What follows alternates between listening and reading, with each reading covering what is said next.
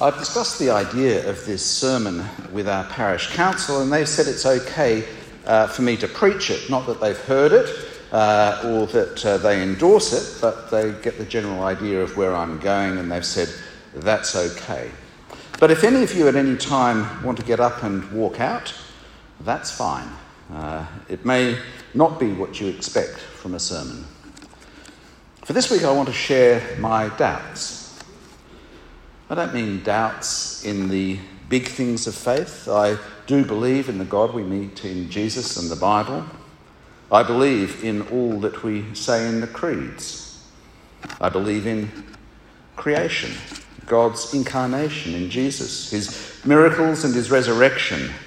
I'm totally confident that he will come again, and that because he died for my sins, even the sins that I may commit in this sermon, I am justified and will take my place in his family in the age to come. So what is there to doubt? I've shared some things with you over the years that others may disagree with or consider doubts about what the Bible says. I do believe that the first image bearers of God, what we call human beings, were two people called Adam and Eve. I don't think they were the first hominids, but I think that they were the first human beings who knew and could trust in the Lord. But there are other ways of reading the creation stories which might be right. I understand the idea of metaphor, so I don't think that Eve was literally formed out of a rib of Adam. That's a metaphor used by God to show that the place of the husband and wife are next to each other in equal partnership. I think it's more likely that the flood of Noah's time was a huge and very destructive local flood, rather than a flood that literally covered the whole earth in water, including the Himalayas and the Andes. And likewise, I think Noah took on board the animals he needed after the flood subsided, rather than 2 or 7 animals on earth, including kangaroos and wombats. I am not 100% sure on how to read some of the details of the Exodus, but I certainly believed it occurred, that God did rescue Israel out of slavery in Egypt and led them through the Red Sea and through the wilderness for 40 years or so. But I'm not sure on some of the big numbers in Exodus. I believe the main messages of Jonah and Daniel, but I don't think that they are intended to be taken literally. There probably wasn't one person called Daniel. And the lion's den and furnace are metaphors for life under the Greek overlords. And we'll look at that in a bit more detail later in the year. While these ways of understanding the Bible may be controversial in some circles, and they may not worry you in the slightest, but I can tell you they are controversial in some places, I don't think any of them should detract from the majesty of God, his surpassing goodness or his love and concern for us. I do not think that any of these ways of interpreting the Bible should lead any of you away from a firm trust in Jesus and his offers of salvation and wisdom to those who trust him. I believe and have only preached that Jesus died in our place on the cross to save us from the consequences of our sin. So what doubts have I held back on? My doubts are about how we understand some aspects of sin and how Jesus would answer some of our questions. I do not doubt that there is such a thing as sin, and there are thoughts and behaviours that constitute sin. Sin, and each individual sin, is a personal rejection of God, and I'm not going to get caught up in the debate about intentional and unintentional sins, because I trust that Jesus paid the price for each and every sin, intentional or unintentional, planned or lazy, or blind, stupid.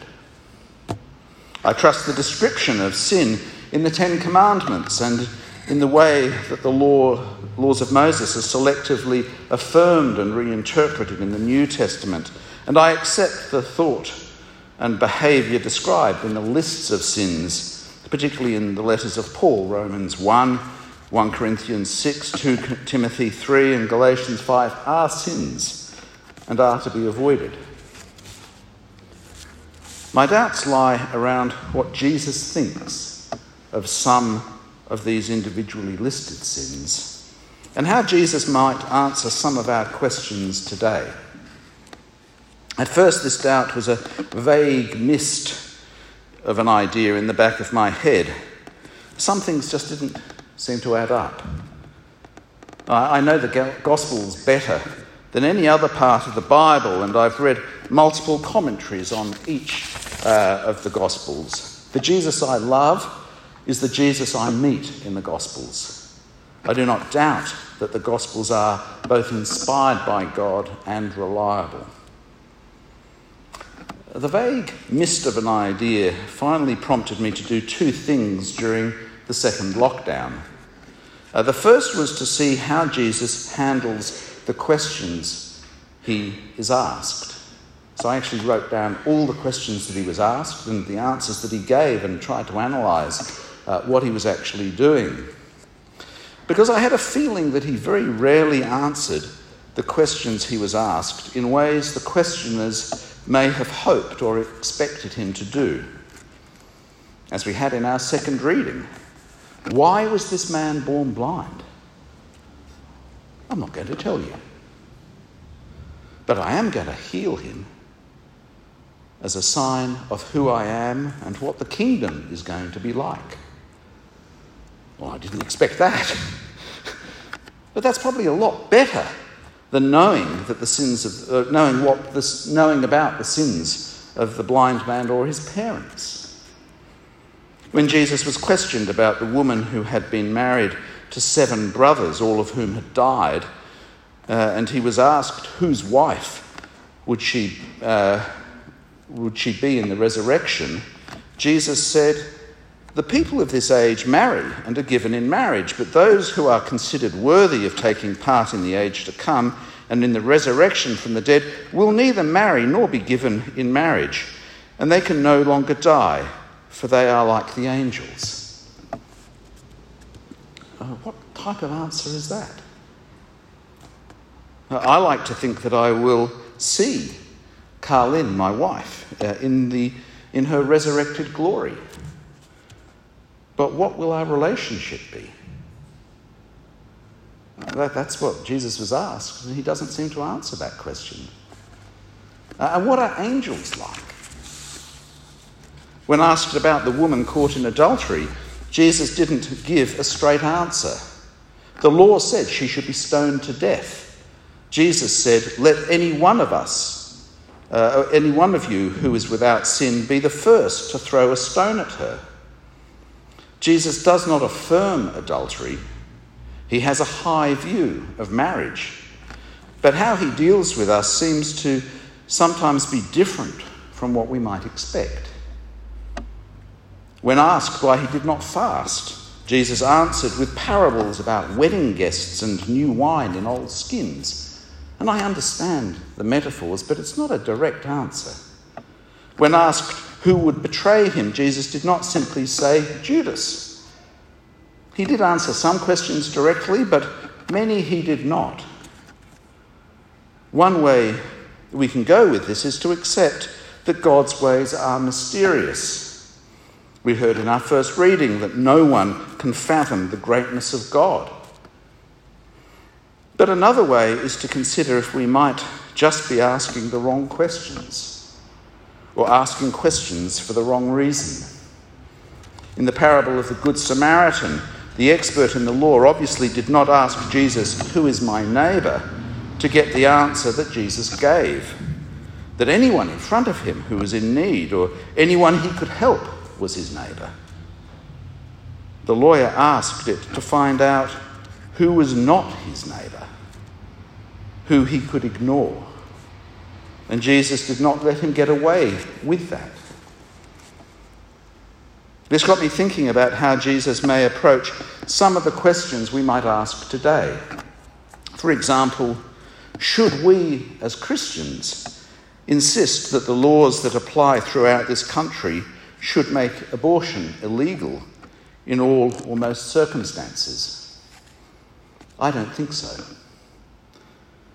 But some Christians would say Jesus would answer, yes, abortion should be illegal. But Jesus never said what the law of the land should be. Killing unwanted children was legal, common and encouraged in the Roman world. It even had a euphemism, exposure. How modern is that? We can be sure that one who said, "Let the little children come to me," would have abhorred exposure. But we have no record of Jesus saying what the emperor should do. And what if, rather than suggesting law changes, Jesus said, "Why are people having sex when they don't want to have children? And what are you doing about it?" Or if he said, "Couldn't you reduce the number of unwanted pregnancies by eradicating poverty? I made the world so there is abundance to go around. Why don't you Christians work on that first? Or why do you value sex above my great gift of friendship?" How would most people respond to answers like that from Jesus? It's easy for me to answer, as I'm an old white married guy, but much harder for people who have not thought through these things and haven't thought enough to want a world that really priorities friendship based on affection, commitment, care and loyalty, like Naomi and Ruth, Jonathan and David, or Paul and Timothy. They are shaped by a culture that so often seems to value sex above friendship, that the act of sex is more important than sex as something special that builds intimacy and long relationships. And how would Jesus answer the question, "What do you think about euthanasia?" One of our euphemisms. I haven't discussed this with you before because for me it's a really difficult issue.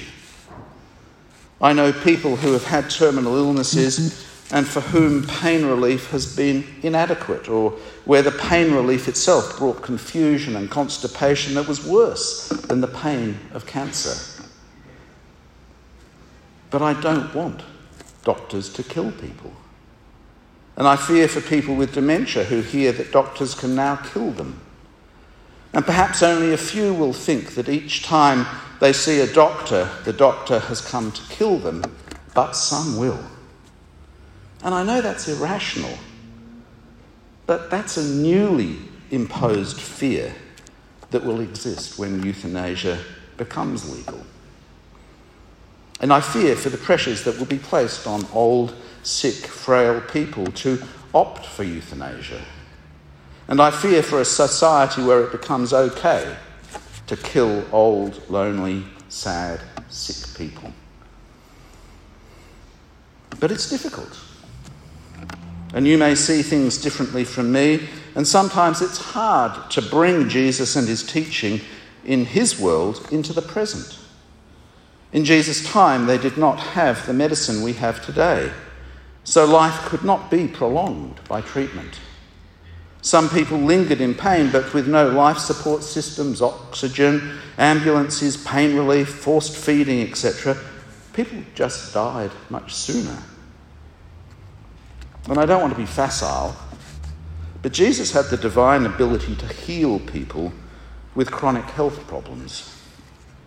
He had an advantage that none of us has. There is prayer. And I believe in the power of prayer, and I do believe that Jesus does some remarkable things in answer to our prayers. But every person that Jesus healed, that he prayed for, died. We pray for healing and for more years for people we expect to die soon. And not everyone is healed and everyone dies. How would Jesus respond to a person whose birth sex is male, but knows the only way that they can make sense of themselves is to live as a female as best they can? As I said, the problem is that Jesus usually fixed problems. When he met the demon-possessed man at Gennesaret, he healed him, and the man went away in right mind and restored relationships. I do not know clearly how Jesus would manage with someone with chronic mental health problems. I know he would do it better than me. But what precisely would he do? Sometimes Jesus didn't fix problems. When the problem was hypocrisy or selfishness, he pointed out the problem and often sent them away to think about it. But we can assume that most people living with gender dysphoria, which is not a sin, have thought about it a lot and prayed. So what to do? Many churches want to answer the question for Jesus, even though he was never asked it. They say God made humans male and female, and although he never deals with the issue of gender dysphoria, he would certainly say that our aim should be to make sure people only live out the gender associated with their biological sex. But would he? Would that be the answer that he gives? Or would he comment on our societies that have been broken apart by greed and selfishness, where the cult of the individual has undermined his plans for communal bonds and understanding? Would he talk about the way that we have constructed an economy and culture that destroys his plan for good sleep, and which is hardwired into us? We need hard sleep. That's the way he has made us. But where psychiatrists and neurologists say that up to 80% of behavioural problems arise from poor sleep. Would he say that making children and adolescents get up early, thereby denying them the REM sleep that they need, and our dysfunctional families are the problems that should be first addressed, whether or not they are the cause of all our problems? So I do not know how Jesus would answer some of our questions. And second, the thing that was sort of just this doubt in my mind was how Jesus talks about and deals with sin in his recording teaching in the Gospels. Jesus doesn't actually talk about sin much. He affirms the Old Testament laws and intensifies some. The Old Testament said, do not murder. Jesus says, do not get angry. The Old Testament said, give 10%. Jesus says, give generously.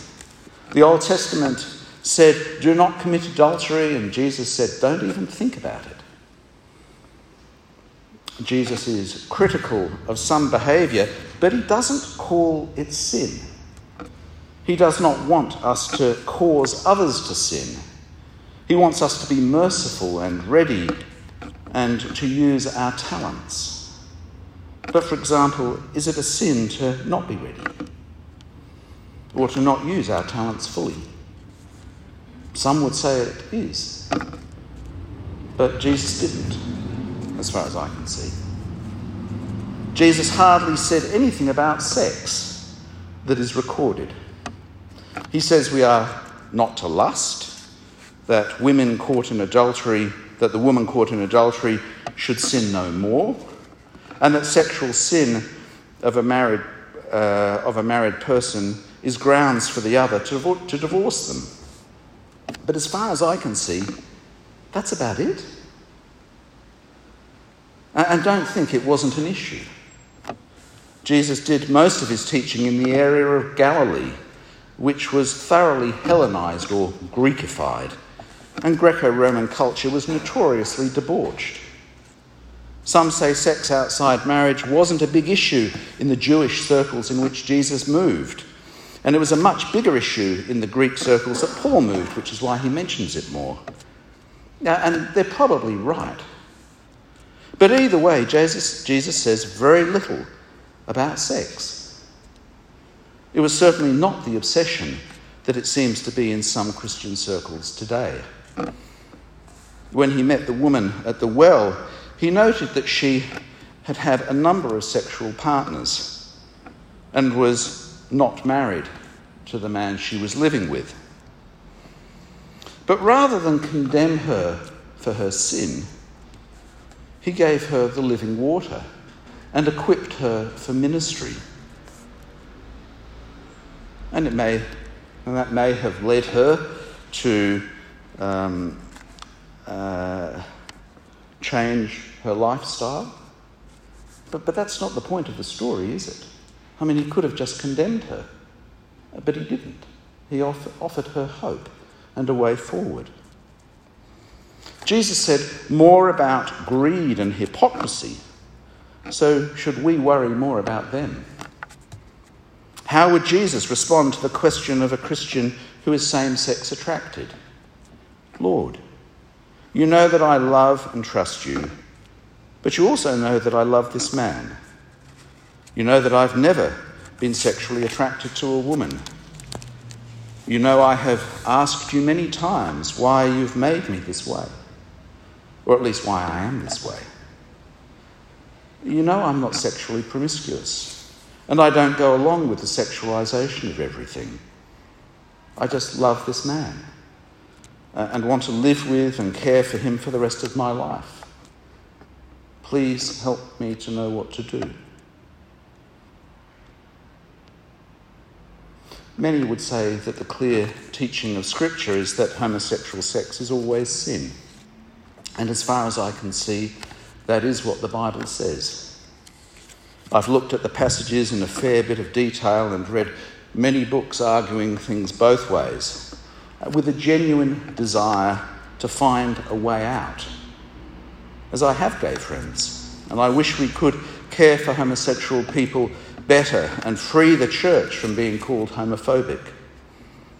And as a former lawyer, I can see possible arguments, but I'm not convinced.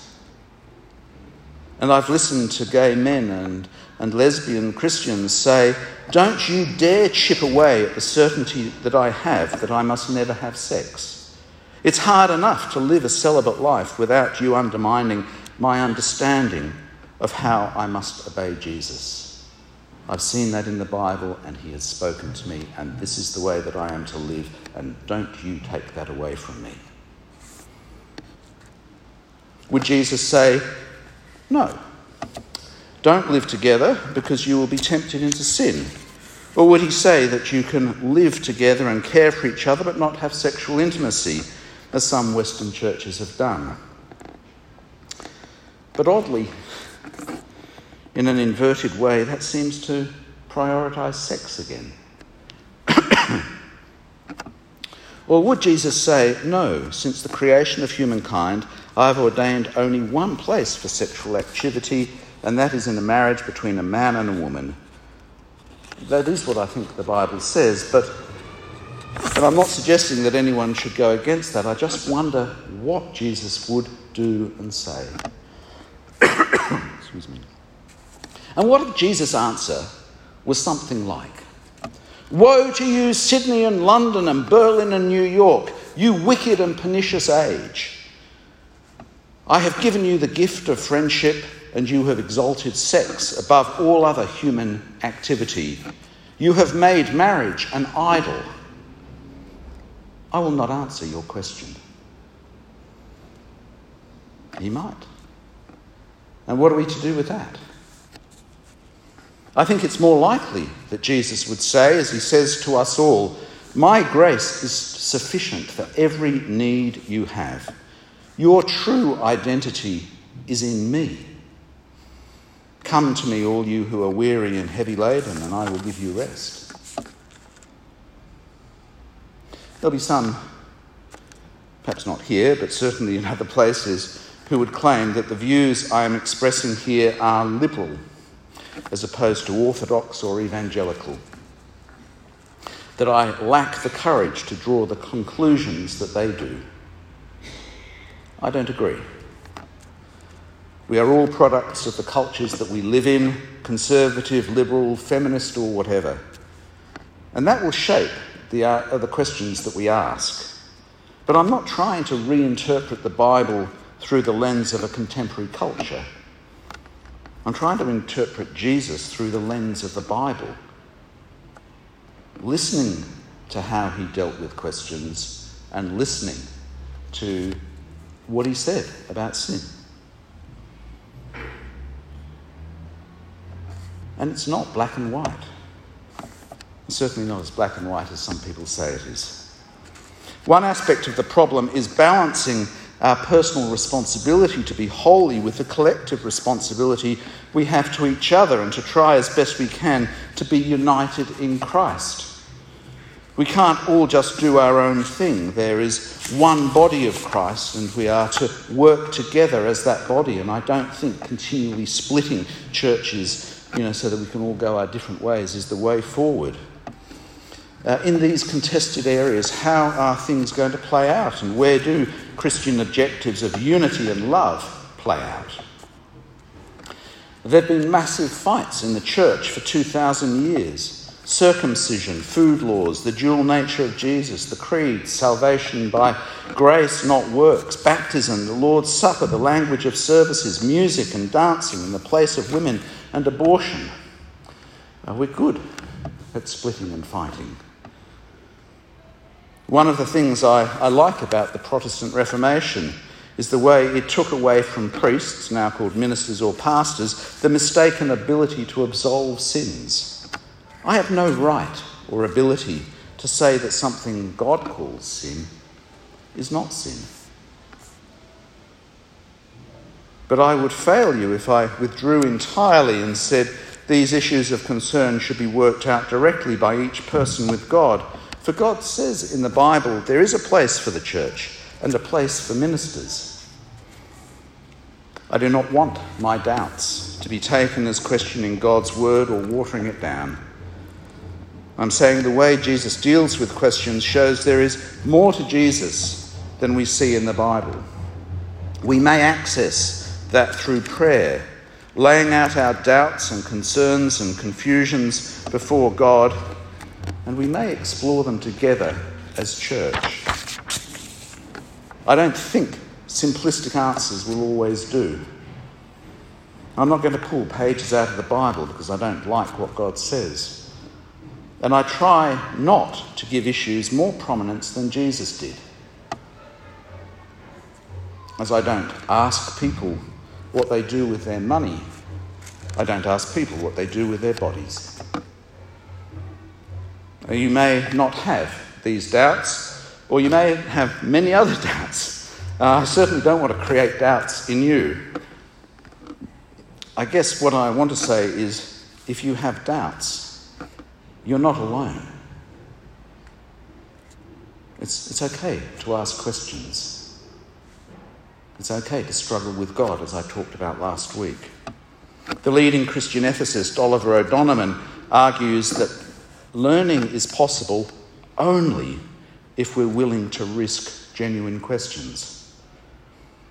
To look to Scripture for answers to these questions, O'Donovan suggests, is what it means to treat Scripture as authoritative. And I will keep doing that.